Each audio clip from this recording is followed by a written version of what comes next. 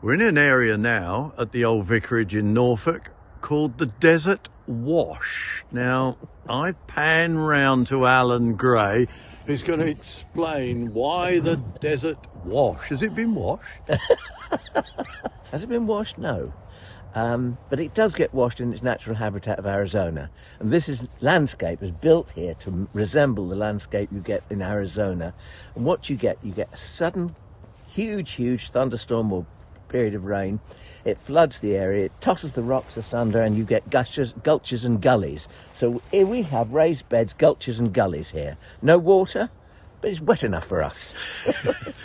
Now, what are you doing here? Because we've got a few plants. I mean, some of the plants are obviously aren't as tough as others in this area, are they?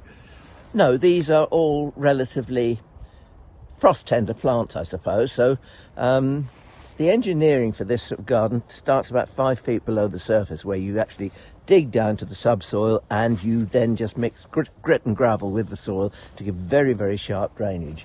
And to increase that drainage, you then raise your bed up. So what you've got is a series of raised beds, really. Because the one thing that these plants will not stand is cold and wet. So you've got to try and keep them as dry at the root as possible. And if you just look at this plant over here, I mean, this is a yucca. Look at the way the old leaves clasp the stem. What they're doing, in actual fact, they're acting as a rain shield, because you can see the rain will come down, it will run right the way down, it then goes away from the root. So it's a kind of protection, if you like. Here we've got some beds that have been renewed, and what we've got here, we've got a new collection of various agaves, aloes, and desert plants. These are in their first year. They've only been grown on we've had them for probably 2 years. We buy them as very small plants. We grow them on for a couple of years, and then we plant them out. And because it's their first winter outside, they go under these little domes but you can see there's a ventilation hole on the top, so they've always got ventilation. But it just keeps the worst of the wet off them. That's what it's really doing. I was going to say, it's not temperature necessarily. No. Agave, is it? No. It's actually water that's the problem. Yeah, water is the problem, because it causes them to rot. And it would be snow if you got snow down the crown. Absolutely, yes, that wouldn't help at all. Going back to your yucca, it's interesting because most people would clean off all that old growth, wouldn't they? They would, yes, they would. And this is where this is why this area of garden, I use the term loosely because it's really more landscape, I think. Tidy-minded gardeners will hate it because it's not tidy. This is how plants grow in their natural habitat.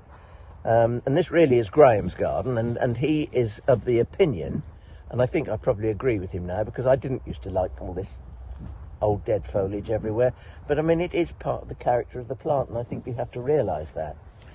What have we got over there, these rather large, is that? They're up there. Agaves. Agaves again, aren't they? Yeah.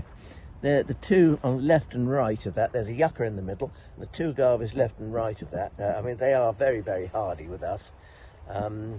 I hope I'm not preempting something horrible, that plunge in temperatures, but they last very well. People say to me, do you cover them up in the winter? Well, can you imagine having to try and cover that lot up? With all those spikes as well, definitely not. No.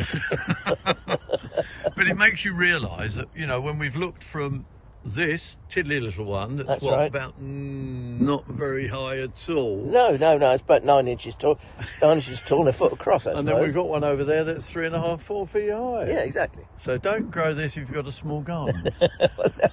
Well, I said this the other day, we were talking to some people about it, and I said, they said, why didn't you see more people using plants like these agaves and dasylirians and nalinias and plants like that? And I said, well, just look at the size of them. Most people couldn't accommodate them in their gardens. They just get far too big eventually.